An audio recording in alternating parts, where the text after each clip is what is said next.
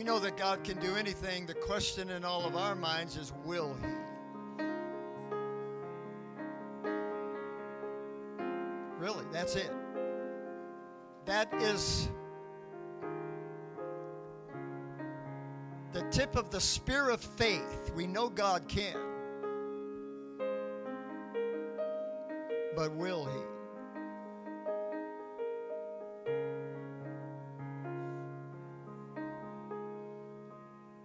Joseph 50, 24 and 25, Joseph said unto his brethren, I die, and God will surely visit you, and bring you out of this land unto the land which he swore to Abraham, to Isaac, and to Jacob. Joseph took an oath of the children of Israel, saying, God will surely visit you, and ye shall carry up my bones from hence. It's always amazed me that it was somewhere between 350 and 400 years later that Israel would actually be visited by the Lord in Egypt and depart, and somebody remembered to go get Joseph's bones. Isn't that amazing? You think God's forgotten about you? No. You think God's forgotten some of the things that you prayed for years? No. I want to talk to you today about when God comes to church. When God comes to church. God bless you. You may be seated. Joseph, of course, was speaking prophetically when he said these words, and he prophesied that God would surely, it's not maybe he will, but without question, Joseph said God will surely visit the children of Israel in Egypt, and he will bring them out of that land, and he will take them into a land that he had given to Abraham and to Isaac and to Jacob. Of course, at this particular time, Israel was still in favor with Pharaoh in Egypt, and yet this establishes something that is very unique to every visitation of God throughout the course of time. When God visits his people, it is always for a divine purpose. Every visitation of God, from the time that the Lord used to walk with Adam and Eve through the lilies and the roses of the Garden of Eden, every visitation of God is accompanied by divine purpose. I read something not long ago. I made note of it, and it has kind of been on my mind since then. And it is kind of, it has changed my perspective concerning a lot of things. It says we must move from the pursuit of success to the pursuit of significance. Whatever your concept of success is, it's not God's concept. Because to succeed is not necessarily the most important thing, but to be significant is. I don't know how many people are in this room, but I know that God's desire for every one of you, that your life is more than just made up of weeks, months, and years, experiences along the way, but your life consists of significance. Significance. It doesn't take a great deal for us to have good church. It doesn't take a lot of effort, to be honest with you, to have quote unquote good church. But what we need today is a visitation of God. We need a move of God. We cannot, nor should we, measure our place in this present world by some modern definition of success. See, good church is success. We felt God, we were successful. We spoke in tongues, we were successful. We had an altar call, we were successful. We preached a message, we were successful. But what God is interested in is how significant is what goes on in the house of God. How significant is this that you have accomplished today? Because success in God's mind is different than what our definition of success is. We live in a world that's destined for judgment, and I hope that it is beginning to become a heavy burden upon you. A dear friend of mine that I have not spoken to for a long time called me the other night. It's a name you may recognize, Brother Lloyd Squires, the King's Clown. We talked about that, and he said to me on the phone, he said, well, even so, come Lord Jesus. And I said, I have a problem with that. And it kind of took him back a little bit. And I told him, I said, I understand the idea that we are to desire and welcome the coming of the Lord, but for the Lord to come today, that means my whole family is going to go to hell. For the Lord to come today, everybody I know in my neighborhood is going to go to hell. For the Lord to come today, everybody that I know in my wife's family, they're all going to hell. And so even though I really want to go to heaven and I want the Lord to come, and I'd rather go by way of the rapture than the way of the grave, it's hard for me today knowing what that means when the Lord comes. And we bear a heavy, heavy burden. I wish I'd never heard of hell. I wish I'd never read about the lake of fire. I wish I didn't know anything about those things and what happens to a soul that dies without God and where they will spend eternity. I looked it up the other day. Burning liquid sulfur boils at 832 degrees Fahrenheit. God, I wish I did not know that.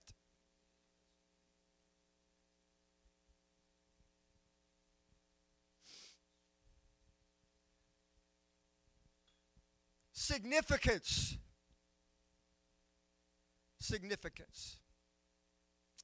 So I decided to entitle this message, When God Comes to Church, and it may seem like an oxymoron.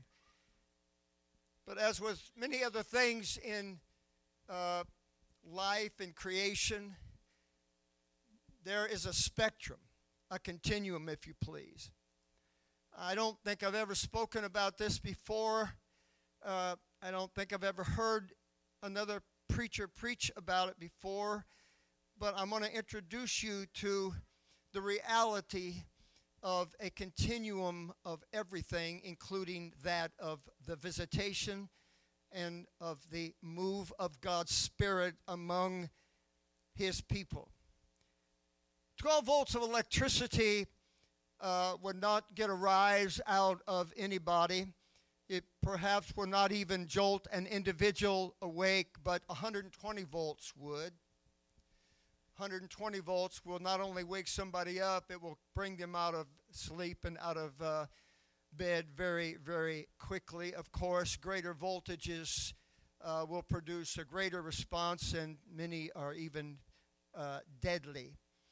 If we consider the concept of evil, we live in an evil world, and the debate and discussion has gone on, at least during my tenure in the kingdom of God, which is for 48 years, about the dimensions of sin, that some sin is worse than other sins. And if you take evil, for example, there is a spectrum of evil. And for me to give you an example, the Hebrew word is reah, and it basically is a word that displays 10 or more shades of evil according to the contextual usage of the word. In other words, if I slap you in the face, that may be evil, but that's not as evil as stabbing you in the heart with a stake. There are different degrees and dimensions of evil. And I'm bringing all of this up for a reason, to impress something upon you. According to the Greeks, there are 8 different kinds of love. I've made notes listing those 8 different kinds of love. Of course, the highest form of love on the spectrum is unconditional love. Now, I know we are to love the Lord with all of our heart, soul, mind, and strength, and that's complete. That's everything. So a visitation of God can be like a gentle breeze. And I think that we were experiencing that to some degree today, but it can also be like a rushing mighty wind. It can be like a gentle wave that just comes gently into shore and then backs off again, or it can be a tidal wave that comes in and destroys virtually everything. Not that we're unfamiliar with that after Ian has torn our Fort Myers Beach and Sanibel and other areas virtually to shreds. Sometimes the Holy Ghost feels like a warm feeling. It's like warm inside. Amen. And at other times, it is an all-consuming fire. At times, God comes to restore, and at other times, He comes to destroy. I'm talking about a visitation of God. I'm talking about when God comes to church, and there is a continuum of His presence. There's a spectrum. And what have we come to expect, or what have we come to desire as far as God visiting us on that spectrum? You know, God, I want you to move on me, but I don't want you to mess me up too bad. I want to feel your presence, but I don't want to lose my dignity among the people of God. I want to be blessed, but I don't want you to throw me on the floor and make me shake like a leaf. I want to feel your presence, God, but there's a degree to which I want to feel that, so that I don't lose my control. I don't lose my dignity, and I don't want to embarrass myself among God's people. And I'm going to tell you right now, if we can't yield to the Holy Ghost here, in this room, then where do we do that at? When worship protocols are acceptable here. In Branson, Missouri, there are, I don't even know how many different theaters there are there. You could go to a show probably every night of the week for months, never go to the same theater or show twice. And they have a lot of theaters where they do magic shows and illusions, you know, all that kind of stuff. In fact, we were camped last year, and the people lived next door to us. It was camped next to us. He was a magician and performed in Eureka Springs, Arkansas, about 50 miles south of Branson. People would pay, we never did, but people pay exorbitant prices to go into these theaters and be mesmerized and amazed at what these magicians and these illusionists could do, amazed by these performers that could seemingly defy the laws of nature and the laws of gravity. But I want to assure you that God never comes to church just to impress us. He never comes here to just say, look what I can do. He never comes here and tries to amaze us with his power and his glory. Now, we might be amazed, but that's not the reason he's here. He's here to heal somebody and to take away their pain and to relieve somebody of their addiction.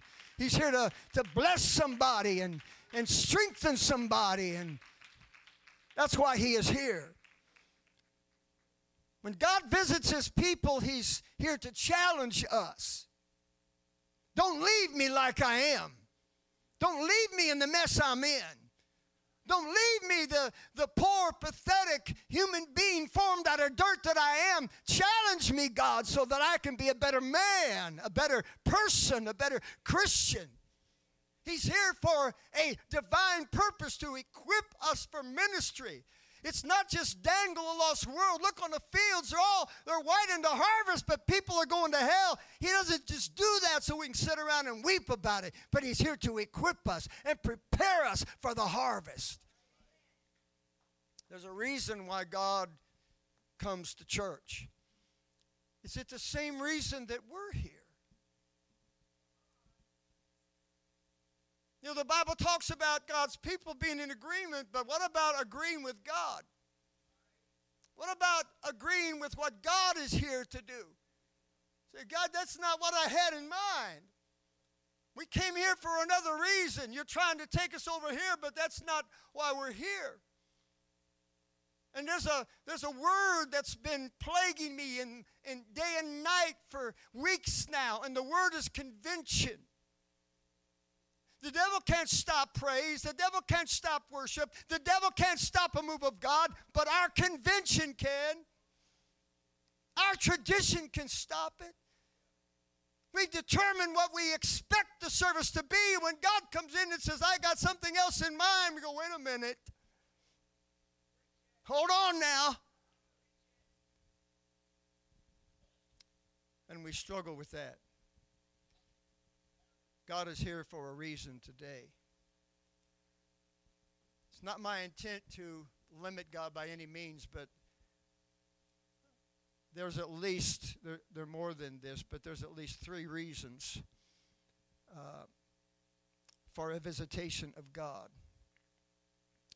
And the first of which is a divine interruption. A divine interruption. Now, I know we got to start somewhere with singing. But, bless God, we got 3 songs here now. That's what we got here. Come on, music department. You need to be able to flex with the Holy Ghost. You need to be able to throw those songs out if you have to. And let's move with God. Let's flow with the Spirit of God. Whatever direction He goes in. There's some things I want to talk about in a week or so here at a different time, but not today. But we have to move with God's Spirit. Some of us struggle in prayer because we have a rut in prayer, and we're going to walk down that rut, and bless God, we're going to pray that every day, and we're going to do this for a certain length of time, when sometimes God's saying, hey, I want to move on you. I want to bless you. I want to anoint you. I want some intercessory prayer going on here, but God, this is what I do every day.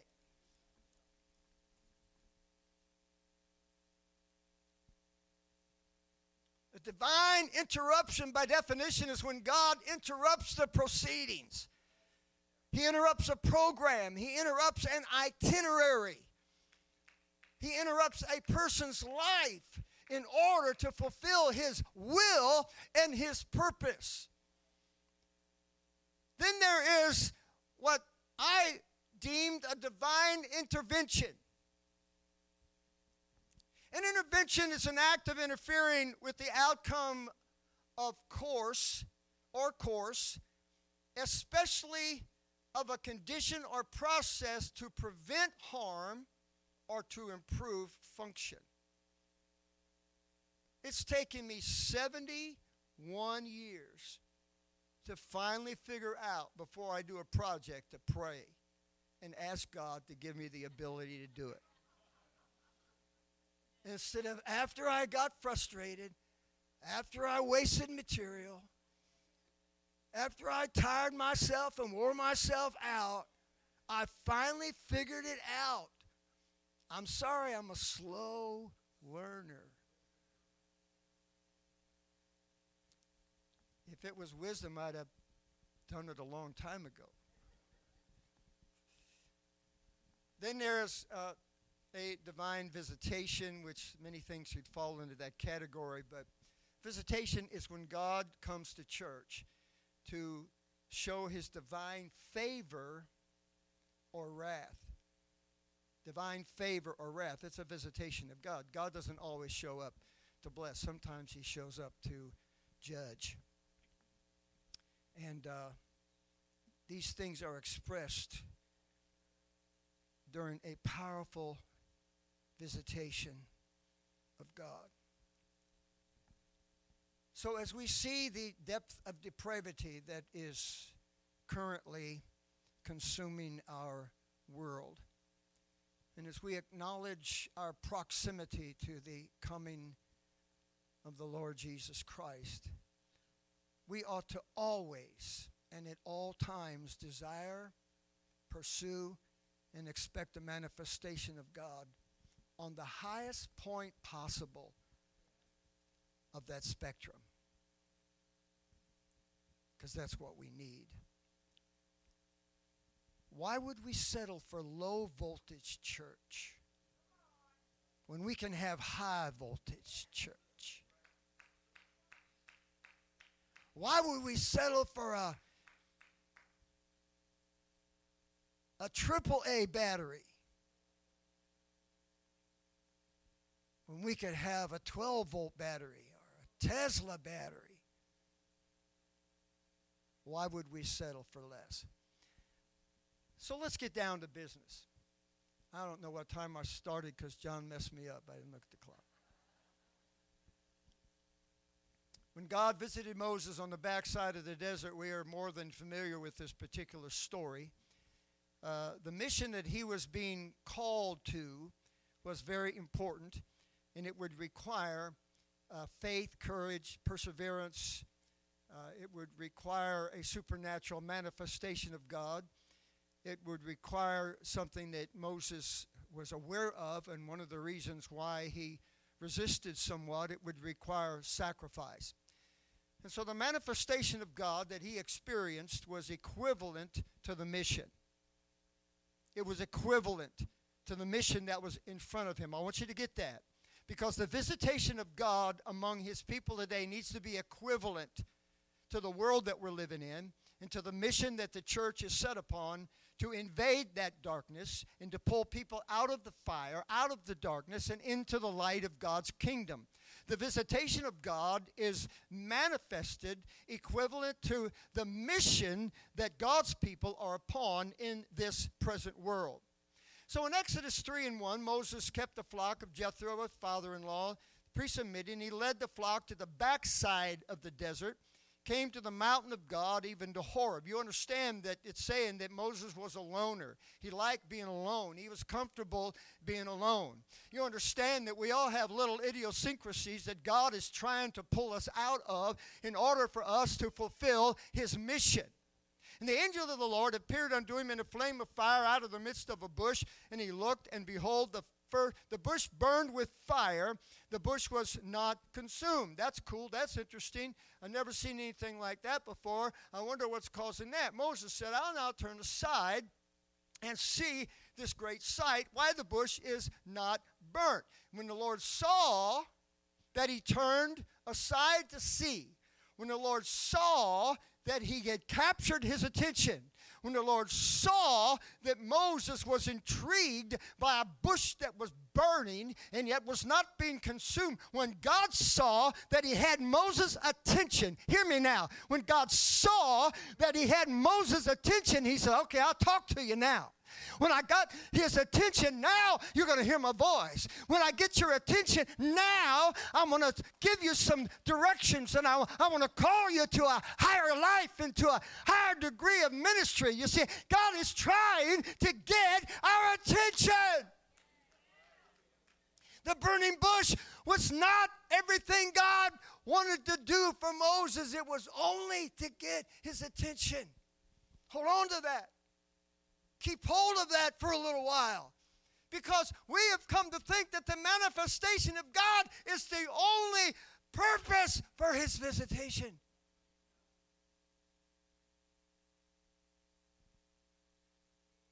And when the Lord saw that he turned aside to see, God called unto him out of the midst of the bush. And he says, Moses, Moses. And he said, here am I.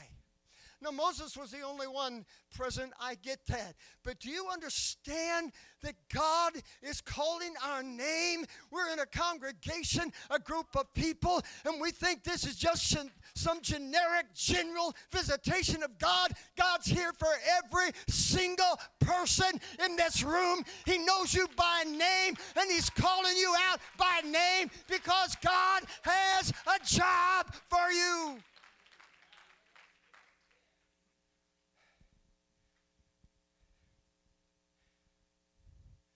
And so his visitation was accompanied by a supernatural manifestation.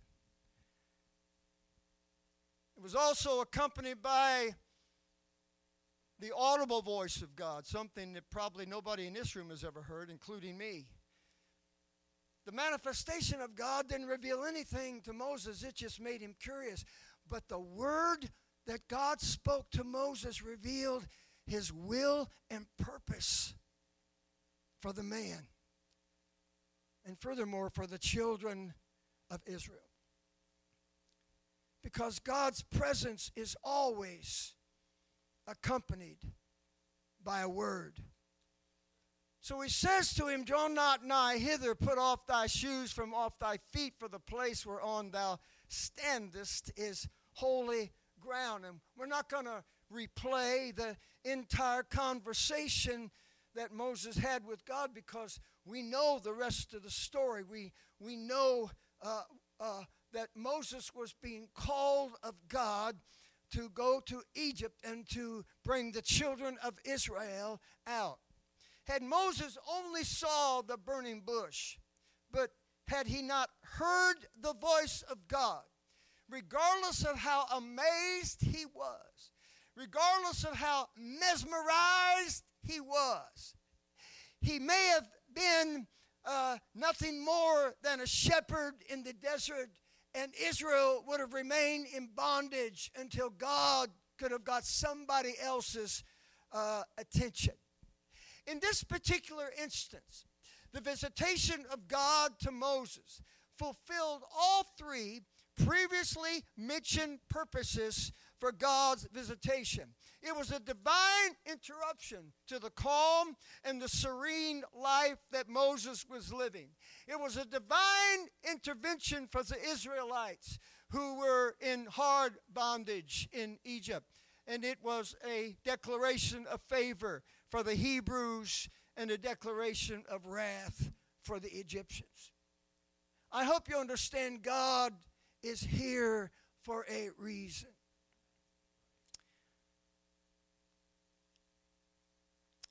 That being the case,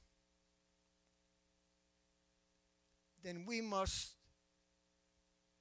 present a proper response. We must respond accordingly to the visitation of God. In passing, it's important to acknowledge that the nation of Israel experienced virtually the same thing. If you've ever, even one time, read the book of Deuteronomy, then you know that God would also appear in exactly the same manner to the entire nation of Israel. When they got to Mount Horeb, the Bible talks about Mount Horeb and Sinai. That's a different deal. You can study up on that later. While Moses saw a burning bush, the children of Israel saw a burning mountain. The mountain burned with fire, and that was frightening enough, but then God spoke to them from that mountain, and before the Ten Commandments were etched onto tablets of stone, God spoke the Ten Commandments to the children of Israel from that mountain. Deuteronomy 4 and 7, what nation is there so great? This is Moses reciting this account, who hath God so nigh unto them as the Lord our God is in all things that we call upon him for. And what nation is there so great that has statutes and judgments so righteous as all this law which I set before you this day? Only take heed to thyself and keep thy soul diligently, lest thou forget the things which thine eyes have seen, and lest they depart from thy heart all the days of thy life, but teach them thy sons and thy sons' sons. Especially the day that thou stoodest before the Lord thy God in Horeb, when the Lord said unto me, gather me the people together, and I will make them hear my words, that they may learn to fear me all the days that they shall live upon the earth, and that they may teach their children. And ye came near and stood under the mountain, and the mountain burned with fire under the midst of heaven, with darkness, clouds, and thick darkness. And the Lord spoke unto you out of the midst of the fire. Ye heard the voice of the words, but saw no similitude, only you heard a voice.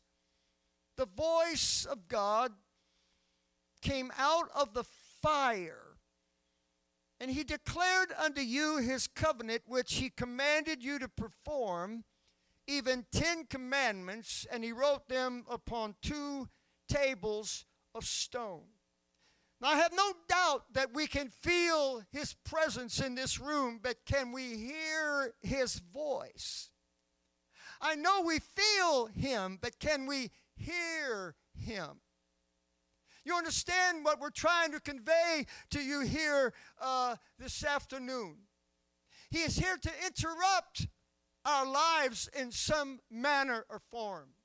He is here to intervene in somebody's life and save you from tragedy and save you from hell and save you from an eternity being separated from God. He's here to grant us divine favor so that his purpose and will can be fulfilled not just in the world, but in our own city, in our own neighborhoods, and in our own families. And it's all revealed through his word.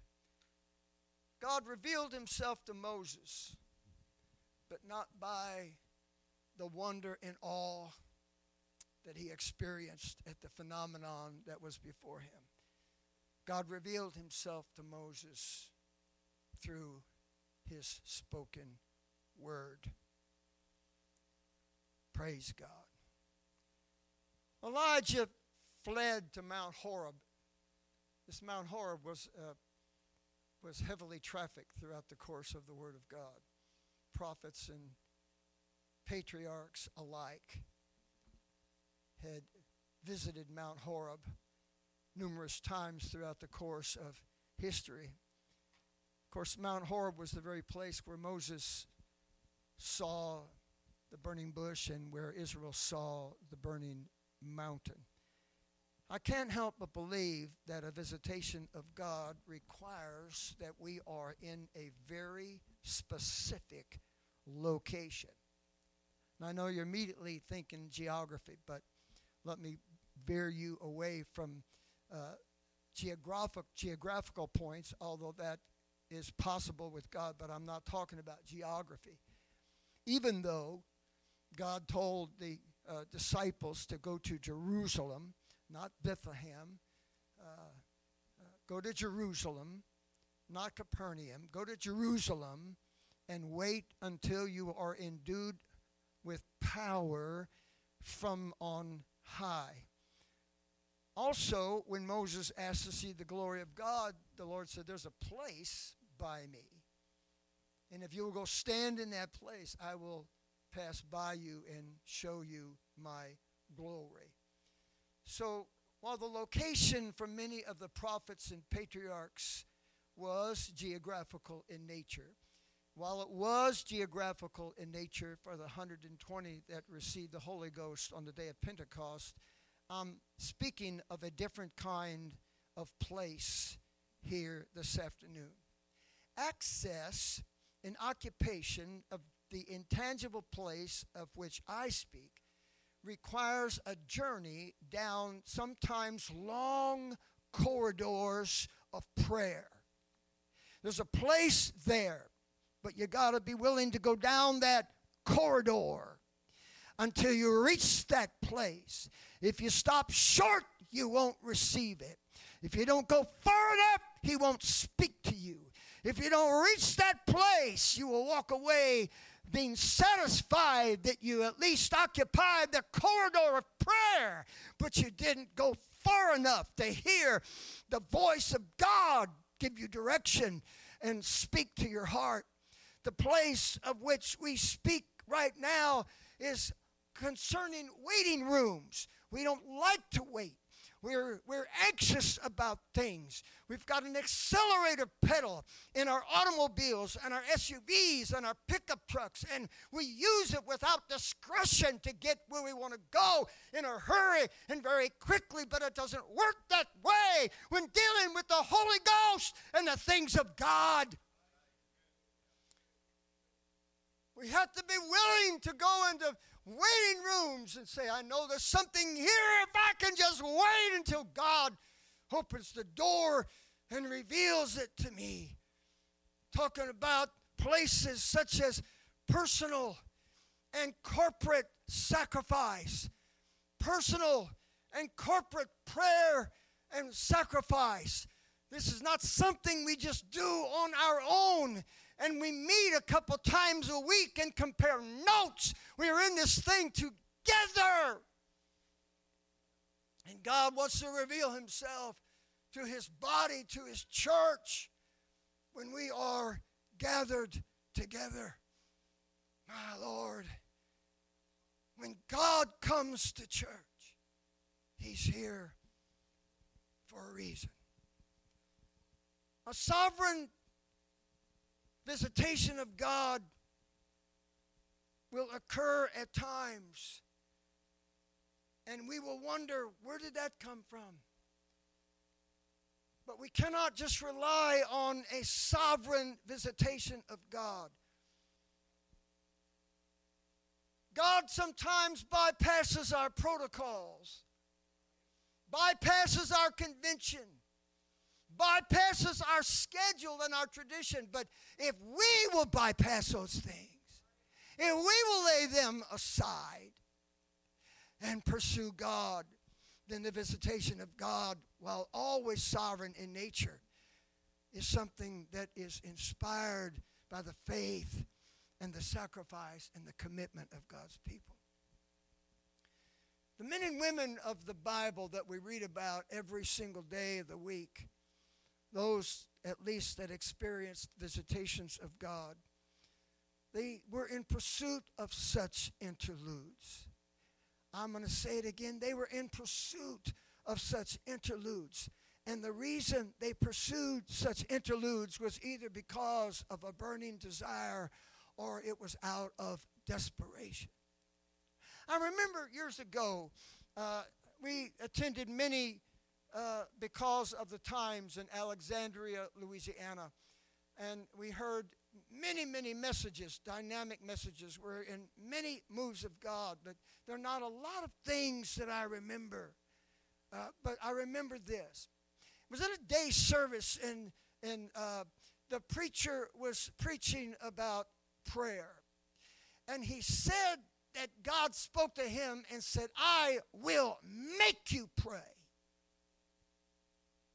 When God makes you pray, it won't be a joy. Something's going to have to be broken for God to make you pray. Something's going to have to be going wrong for God to make you pray. I don't want to wait for God to make me pray. I'd rather pursue God because I love him, because I have a desire to be in his presence.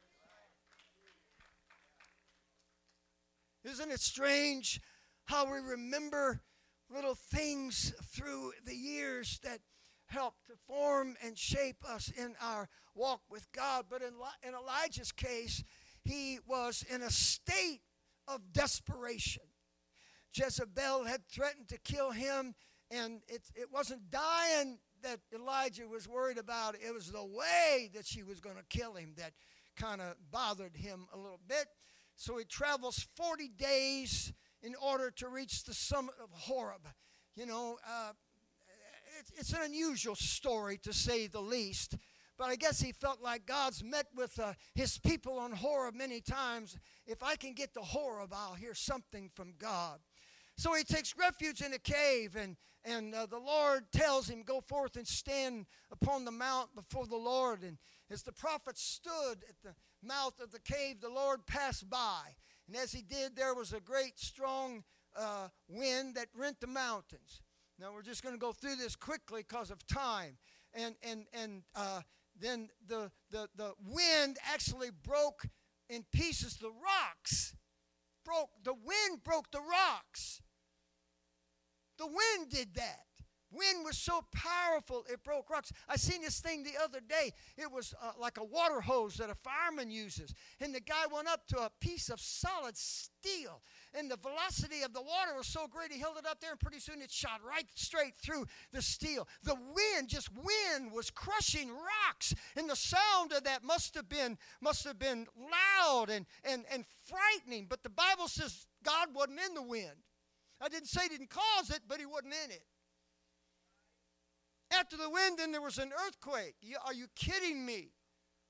The wind is crushing stone and rocks, and now the whole mountain is shaking and quaking. And after the earthquake, a fire, but the Lord wasn't in the fire. And so none of these things, God's saying, Elijah, this is great and everything, but this is not what I want you to receive.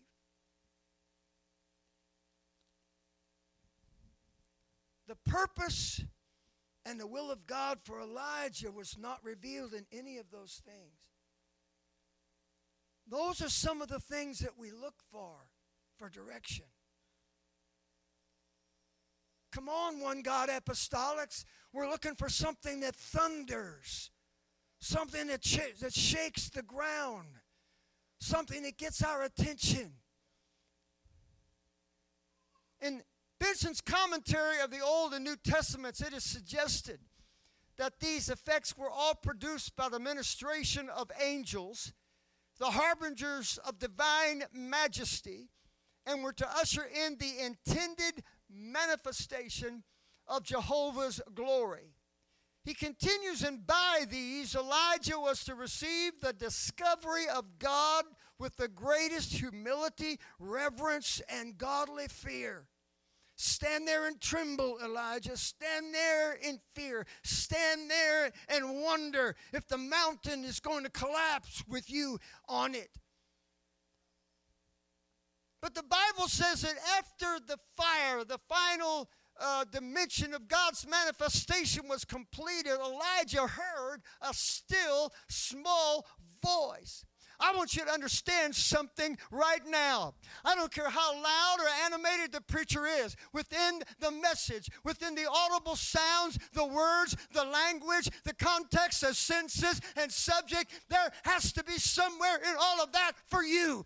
A still, small voice that will emerge saying, this is for me. I got to get a hold of this. I got to hear this. This is important. This is vital. A still, small voice.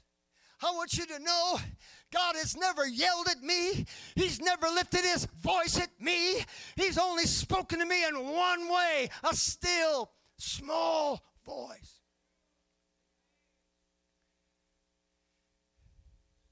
The NIV version says, and after the fire came a gentle whisper.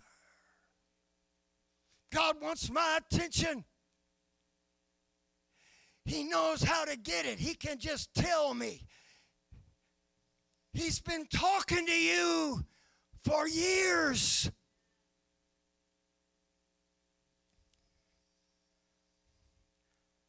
The Amplified Bible says after the fire there was the sound of a gentle blowing. ESV says after the fire the sound of a low whisper. In his commentary on this verse, Albert Barnes describes the still small voice literally as a sound of soft stillness. Ooh.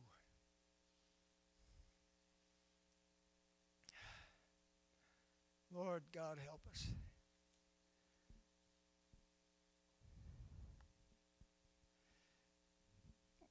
What Elijah heard in that still small voice, in that low whisper, was a contrast to the manifestation of God.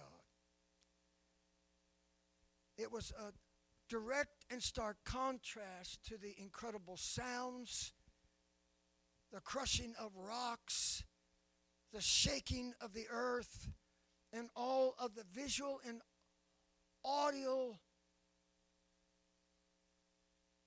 sounds and marvels that was occurring there? Is it possible that we are so focused on the manifestation of God that we are unable to hear His voice? Is it possible that our attention is more on what God is doing than on what God is saying? When God comes to church, while He may exert His power and might and glory, when God comes to church, He's here to reveal Himself, His word, and His will. How many times have I been guilty of going home after church feeling good about what I felt instead of what I heard? My God. As Saul was on his way to Damascus to terrorize the saints of God in Damascus, suddenly there shined about him a light from heaven.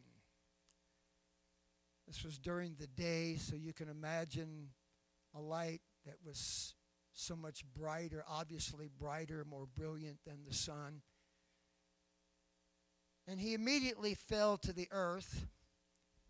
The light blinded him. But then Saul heard a voice.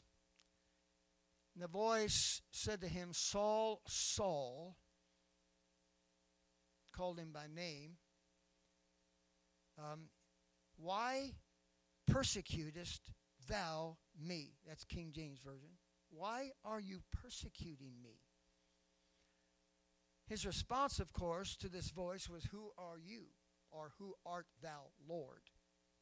Let's be formal here. Who art thou, Lord? The Lord says to him, I am Jesus. You say, what? I am Jesus. Let's just stop for a moment. I am Jesus. That's the first thing that God wants to reveal from His voice is who He is. I am Jesus. Then, of course, He said, I'm the guy, the God, the Lord, whom thou persecutest. It's hard for thee to kick against the pricks. And as with many other instances, the manifestation of God was only there to prepare Saul for the Word of God, or for the revelation that was forthcoming. Without the light, the blinding light, he may have written off the voice. Drank a little too much wine last night. But the light in the voice was undeniable. So when God captured the attention of the nation of Israel by setting Mount Horeb on fire, Moses was able to speak something similar to the people. Hear, O Israel.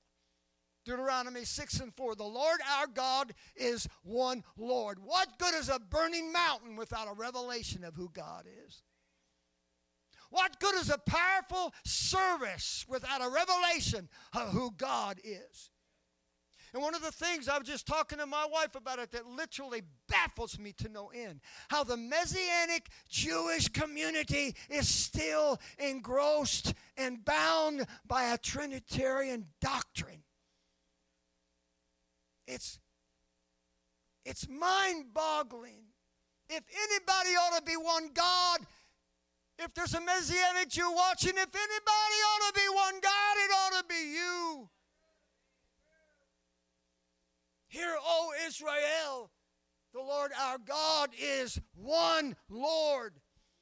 And these words, therefore, because of the manifestation of God and the revelation of His Word, they were etched into the heart and soul now of Saul, who's standing on the road to Damascus, blinded by this brilliant light. This devoted Hebrew Pharisee now discovers that one God is Jesus.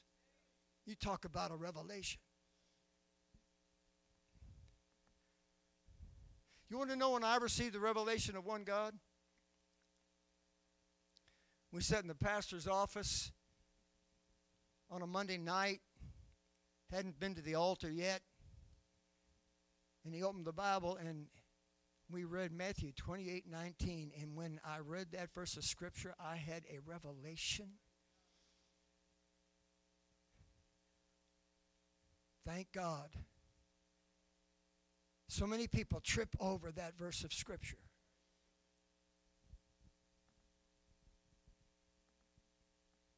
This profound revelation led Saul, who was astonished, who was trembling, to ask the Lord, what will you have me to do? Isn't that interesting? We know the rest of the story.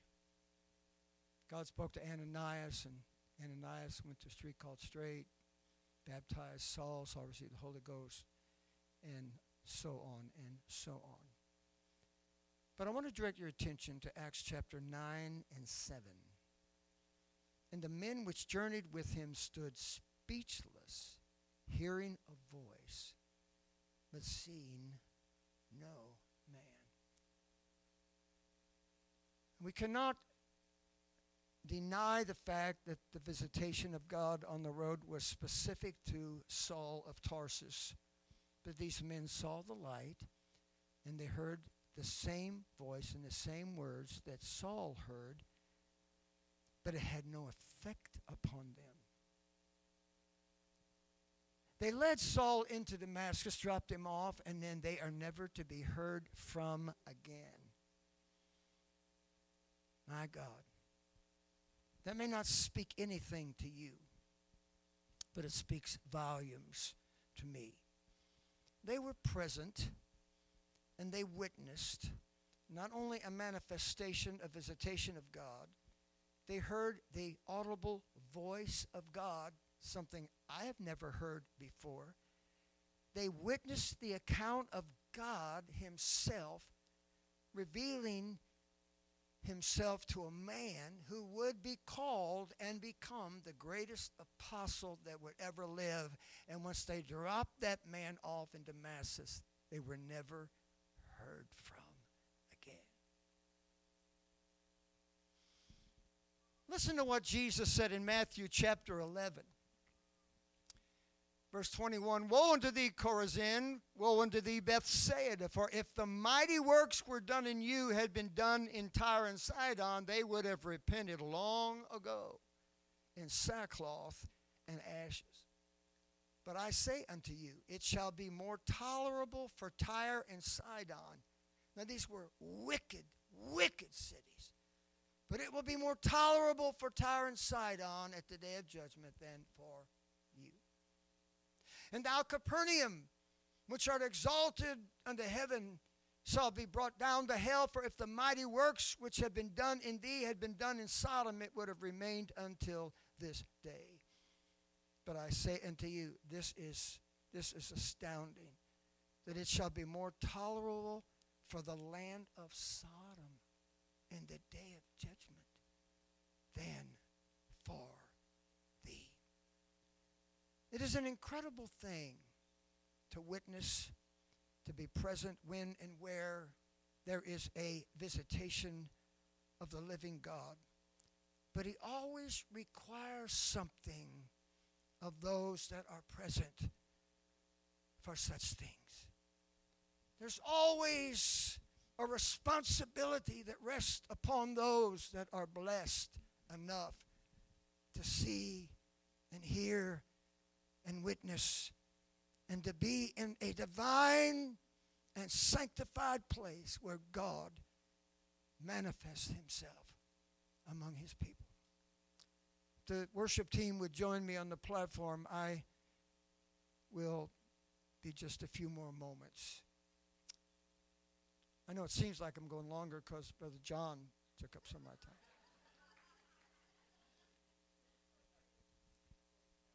I'm going to be perfectly honest with you. I am as honest and sincere with what I'm getting ready to say as I've ever been. I try every time to preach short. I do.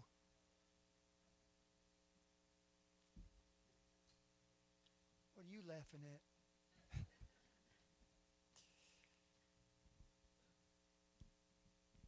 I want to leave you with this, if you would permit me. 1 Kings 18, 19 and 20. Now therefore send and gather to me all Israel unto Mount Carmel, and the prophets of Baal 450, the prophets of the groves 400, which sat at Jezebel's table. And Ahab sent unto all the children of Israel, and gathered the prophets together unto Mount Carmel. Carmel was a very high mountain. It protruded out from the Mediterranean coastline of northern Israel. It was known for its beauty, and it was significant from the standpoint that when Mount Carmel was blooming and blossoming, it was an indication that the blessing of God was on the children of Israel and the land of Israel. But when Mount Carmel was withering and was fading and the vegetation was dying, it was an indication that God had withdrawn his blessing off of Israel and off of the land, and therefore his judgment had been pronounced upon them. And it was a visual representation, kind of a barometer, if you please, of whether God was blessing Israel or he was cursing them. So it's fitting that God chose this place to reveal himself once again to the children of Israel. So it wasn't long before the prophets gathered themselves together, and without delay, Elijah took them aside and set the rules of engagement, if you please. Here's the way we're going to do this. He set all the rules up, and here's the way the contest will ensue. Then it says in verse 23, let them therefore give us 2 bullocks, I want you to know, and let them choose 1 bullock for themselves, cut it in pieces, put it on wood. No fire under, of course. I will dress the other bullock and lay it on wood and put no fire under. First of all, the Holy Ghost is speaking to me about your prayer life, that sometimes you go and there's no fire. And because there's no fire, you quit praying. Because there's no fire, you quickly give up. Because there's no fire, you don't stay there long enough for God to kindle something from his spirit. But he wants you to understand, just because there's no fire at that particular moment, if you will prevail, if you will remain, if you will tarry with God at an altar, God will start a fire in your prayer room. And he said, call on the name of your gods, and I'll call on the name of the Lord, and the God that answers by fire, let him be God. And all the people answered and said, it is well spoken. You know the story, the prophets of Baal exhausted themselves, they cut themselves, they were mutilated, they were bleeding, they jumped up and down the altar, they tore the altar apart, they made literal fools out of themselves, and still there was no fire from God. It was nothing. What the prophet of God did next is both unique and interesting. First of all, he says unto the people, before he does anything, I don't know if you've ever noticed that, he says to the people, get as close as you can. The Bible says, come near to me. Everybody come in. So everybody's standing off, see. Now he said, I want everybody to get close. I want you to get as close to this as you can possibly get. There's going to be a manifestation. I'm, of course, paraphrasing now. There's going to be a manifestation of God, a revelation of God, but I want you to be as close to it as you can possibly get. You see, we are safe maintaining a particular distance where we are comfortable. Well, let God do what God's going to do, but it doesn't need to affect me. It doesn't need to have any profound effect upon me. But right now, I hear the Holy Ghost saying, I want you to get close to what I'm going to do in this altar in a few minutes. Come near unto me. Some would say, well, and it could be also that Elijah didn't want them to accuse him later of any chicanery, carrying a butane torch in his robe. But it was more than that. He wanted them to experience a manifestation of God along with the revelation they were getting ready to receive. Get as close as you possibly can. Next, he repairs the altar. Actually rebuilds. It says repaired, but he actually rebuilt the altar using 12 stones representing the 12 tribes of Israel. And then he had a trench dug around the altar. A huge trench encircling the entire altar. What are you doing, Elijah? Having now cut the bullock in pieces, Elijah laid them in the wood in order upon the altar, and then he began to do something that was very unorthodox. This is completely abstract to sacrificial protocol. He had 4 barrels of water poured on top of the altar, the bullock cut in pieces, the wood, and it ran down. Now we know why there's a trench. 4 barrels of water, even as scarce as water was, and then he had it repeated, I think, 3 more times. Anywhere there were about 12 barrels of water till everything was completely soaking wet, saturated. The trench was full of water now. And now he prays a brief prayer. One a long, drawn out. It didn't take a whole page in the Word of God for this prayer. It's just a simple, short, very succinct prayer. He says, the fire of the Lord fell, and it consumed everything. It consumed everything. You see, I think a lot of us are hoping we get out of here without being burned. You see, because a burn leaves a scar. A burn is painful. A burn is a marking. A burn destroys things. You understand, that's really what the altar's about.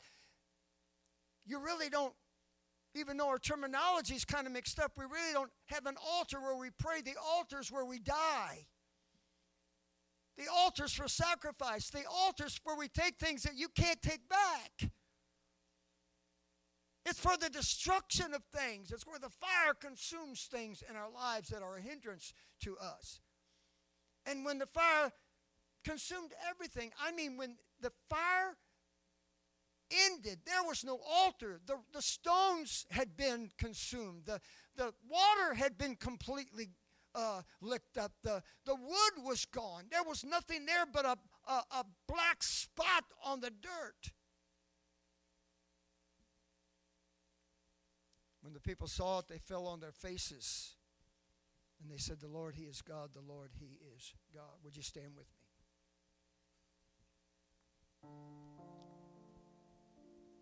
End of story? Not even close. Mission accomplished? Only part of the mission. Taking advantage of the moment, of course, he commanded the people to seize the prophets, which they did, took them down to the brook Kishon and slew them there. End of story? Not even close. Will you please just allow your attention to remain with me for just a few more minutes? Because that's when we fold our Bibles and we go home. That's when we are thankful that the enemy's been destroyed and we've been blessed. The revelation of God has come forth. There's been a turning in the tide. Strongholds have been pulled down. My gosh, let's go home and rejoice. It's been great. But the mission was not complete yet. And I know this is primarily what God wants to speak to us today. And it took a while to get here, but hopefully now we're ready to hear it. Elijah turns to Ahab, the prophet. Is a bloody mess. I mean, 450 prophets, you can only imagine. It was a massacre. Turns to Ahab and says, get up. By biblical language, get thee up, eat and drink, for there is a sound of abundance of rain.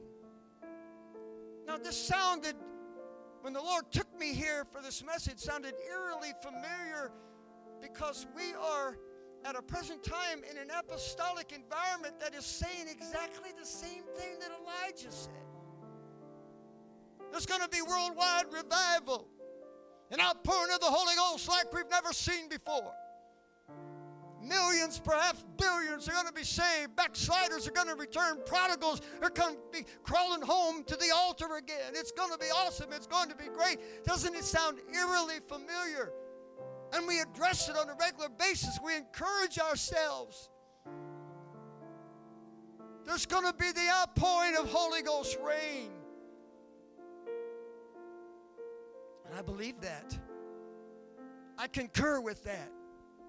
I sense the same spirit of prophecy in my own heart and in my own mind. And we've been declaring it for our city and for our neighborhoods, for our state now for such a long, long time. And we're hoping and praying that it encompasses all of America. But after the false prophets of Baal had been disposed of, Elijah, he goes back up to Mount Carmel. The crowd is gone. The worship team has went home. The musicians have folded up their instruments and went home. And Elijah now, with his servant, goes back up to the top of Carmel. He kneels down in the dirt, places his head between his knees, and he begins to pray. What's he praying for? He's just seen a phenomenon that's been preached about for 3,000 years. What are you doing, Elijah? I'm praying for rain. The first song we sang in worship today was about rain. He began to pray for rain. Remember, it took just a very short prayer for the fire to fall, but now he prays earnestly, vigilantly, for rain, ardently for rain, sweating and fatigued and becoming hoarse. He kneels up and says to his servant, go look and see if you see any clouds form. And the servant comes back and says, man, there ain't nothing there. There's nothing. Elijah said, well then, I'll pray again. So he got down and he prayed again. After a while, would you go look? Is there anything? There's nothing. Elijah, I don't see anything. After 7 exhaustive seasons of prayer, now completely saturated with sweat, physically exhausted, finally his servant comes back and says, I see a cloud about the size of a man's hand.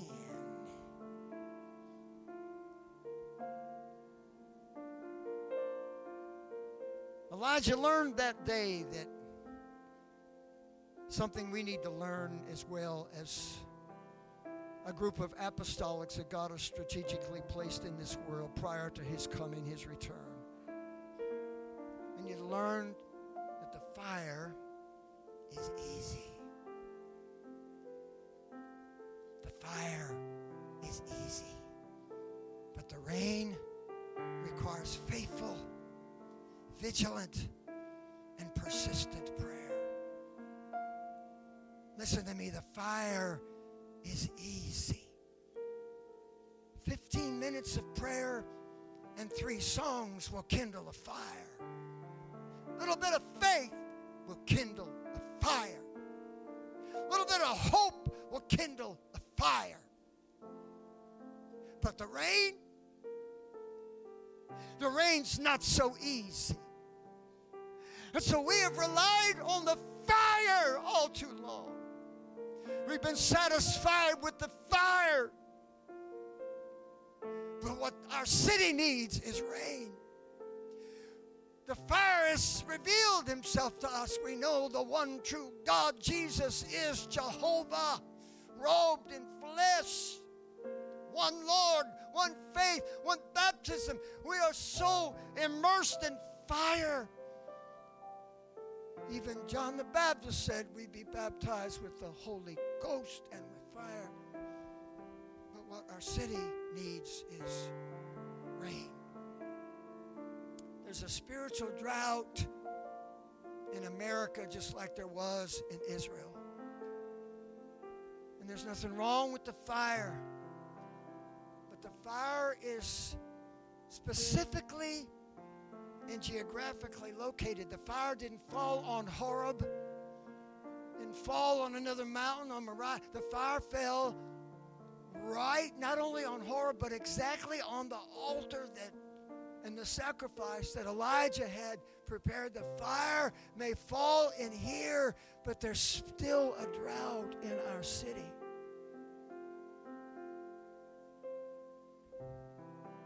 Fire falls strategically to where our praise is. You want to know the people that get blessed? To say that's a fluke? No, it's because that's where God finds praise and worship. You know, the people that really get blessed and saturated and moved by the Holy Ghost, it's not an accident. It's not some weird thing that happens. God says, there's praise there. I'm going to bless that sister. There's worship there. I'm going to bless that brother.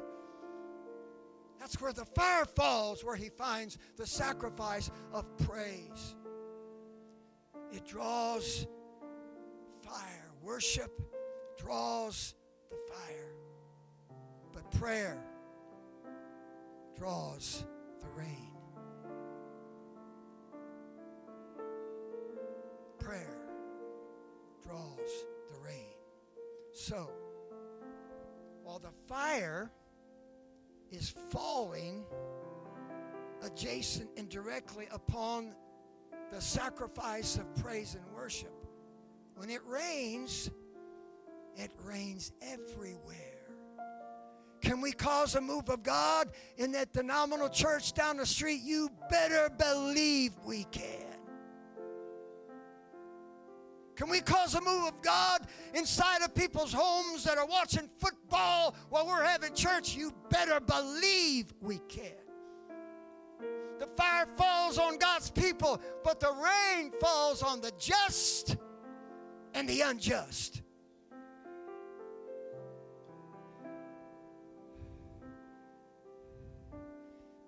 When the fire falls in here, the rain will fall on multitudes. People who are sitting in denominational, charismatic, non-apostolic, Trinitarian churches bound by generations of tradition. The rain can fall in a Presbyterian church. The rain can fall in the dry drought of an Episcopal church. And people can walk out of those dead, dry, lethargic services with a hunger for God because the rain fell on them in that environment. Because the rain, when it falls, it doesn't just fall on apostolics. It doesn't just fall in an apostolic prayer meeting or environment. It falls on everybody. It falls upon the sick and the tired, the broken, the bruised, the addict, the homosexual, the lesbian. It falls on everybody.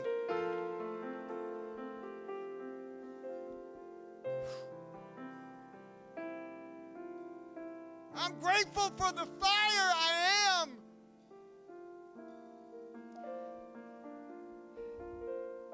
But I'm so hungry to see lives changed, to see revival. I'm not going to read the scriptures. I'm just going to tell you. And the Holy Ghost fell in the upper room. It says there was cloven tongues like as a fire sat upon each of them. The fire was in the upper room. There's no mention of fire in the streets of Jerusalem, is there? You want to know why they gathered 7 to 10 days before the outpouring of the Holy Ghost? Because prayer is what brought the rain. The fire fell in the upper room, but it began to rain in the streets of Jerusalem. And so when they said, what meaneth this? These men are not drunk as ye suppose. Peter said, this is that which was spoken by the prophet Joel. For he says, in the last days I will pour out my spirit upon all flesh. Wasn't it Joel that talked about former rain and latter rain? Yeah. Because rain is what will bring people through the doors of this church. Fire is to send you out, but the rain will bring them in. You understand? The fire is to ignite something within God's people, but the rain will cause them to drive in our parking lot. They'll pull in the driveway where you live. They'll see you walking into your apartment or house. Say, hey, there's something about you. Don't get a big head over that. Don't think you're something important or special or some anointed one. It's just that somebody's been praying and the rain is beginning to fall in our city.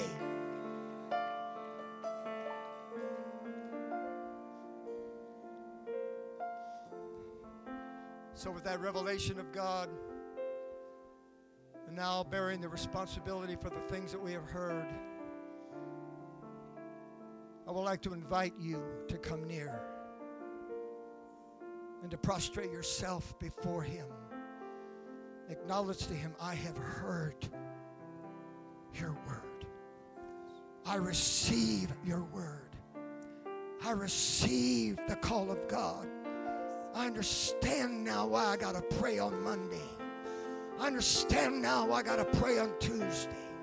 I understand now it's not just about me, not just about my life and my family. I understand now why I got to pray on Wednesday and Thursday and Friday, and understand, well, I got to go to the prayer room and pray and call upon the Lord our God so that it will rain. So that it will rain. So that Joel in heaven can look down, if it's possible for him to do so, and see his prophecy coming to pass in the city of Fort Myers and Lehigh Acres and Estero and North Fort Myers and Cape Coral and all over our county, because somebody took their head between their knees, said, God, the fire was great, but we got to have rain.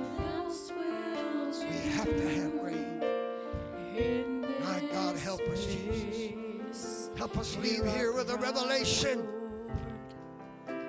Hear our cry, be lifted high in this place.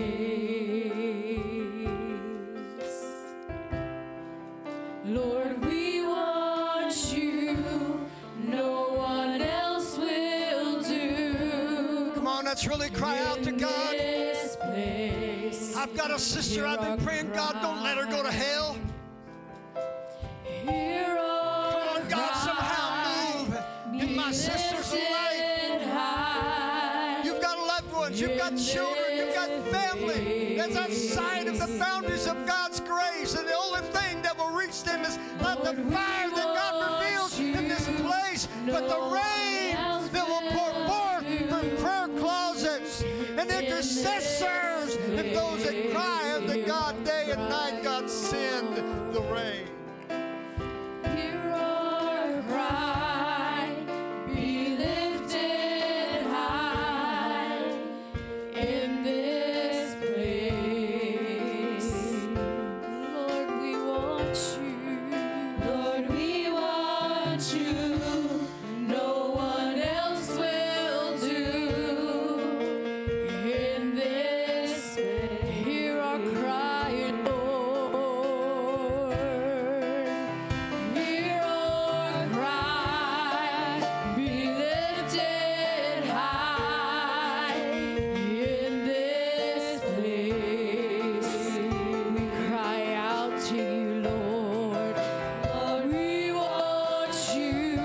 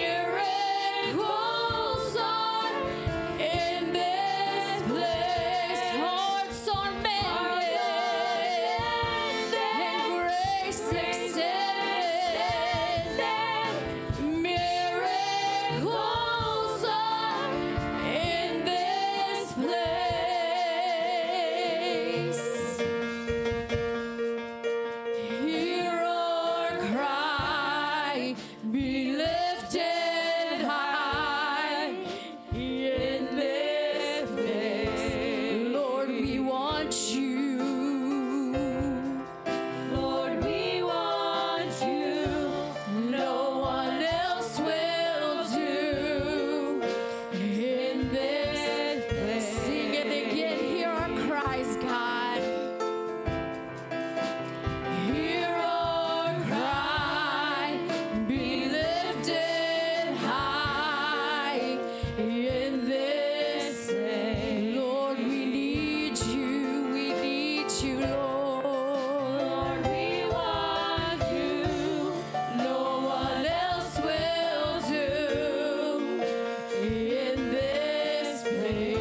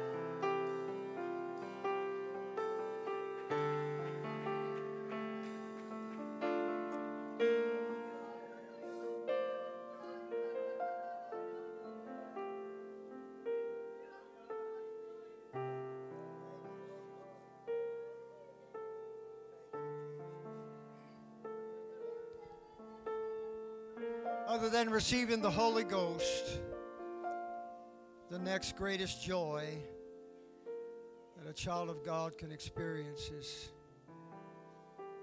seeing someone else receive the Holy Ghost.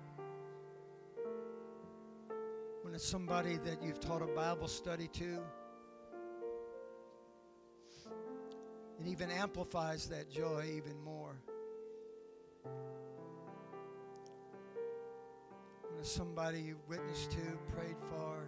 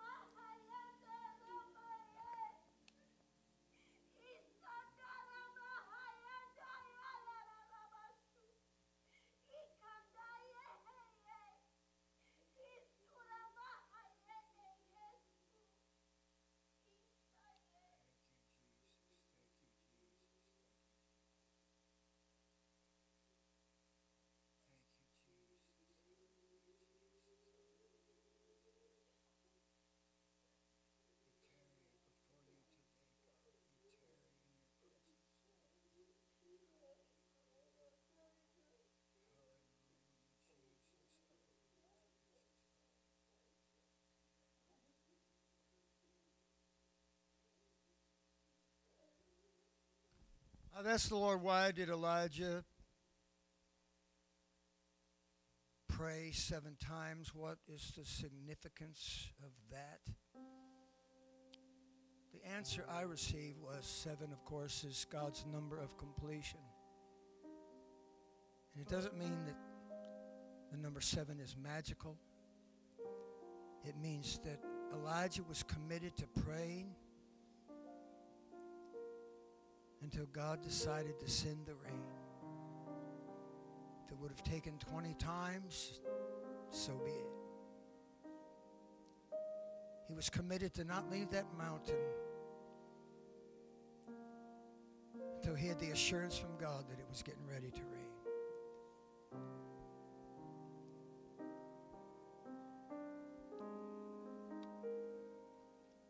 Church, we will hear about the value, the benefit, the importance of prayer until we leave this world. Let it not fall on deaf ears today.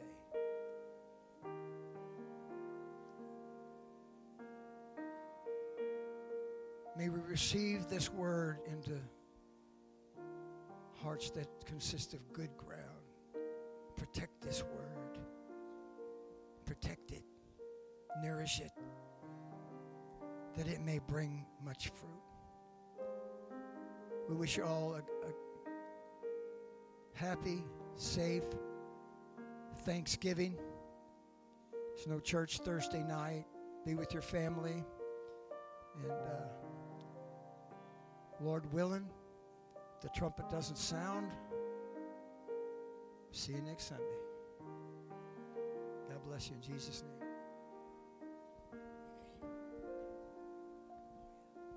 The Ramirez family provided some photos. They wanted the church to see some pictures of baby Evelyn.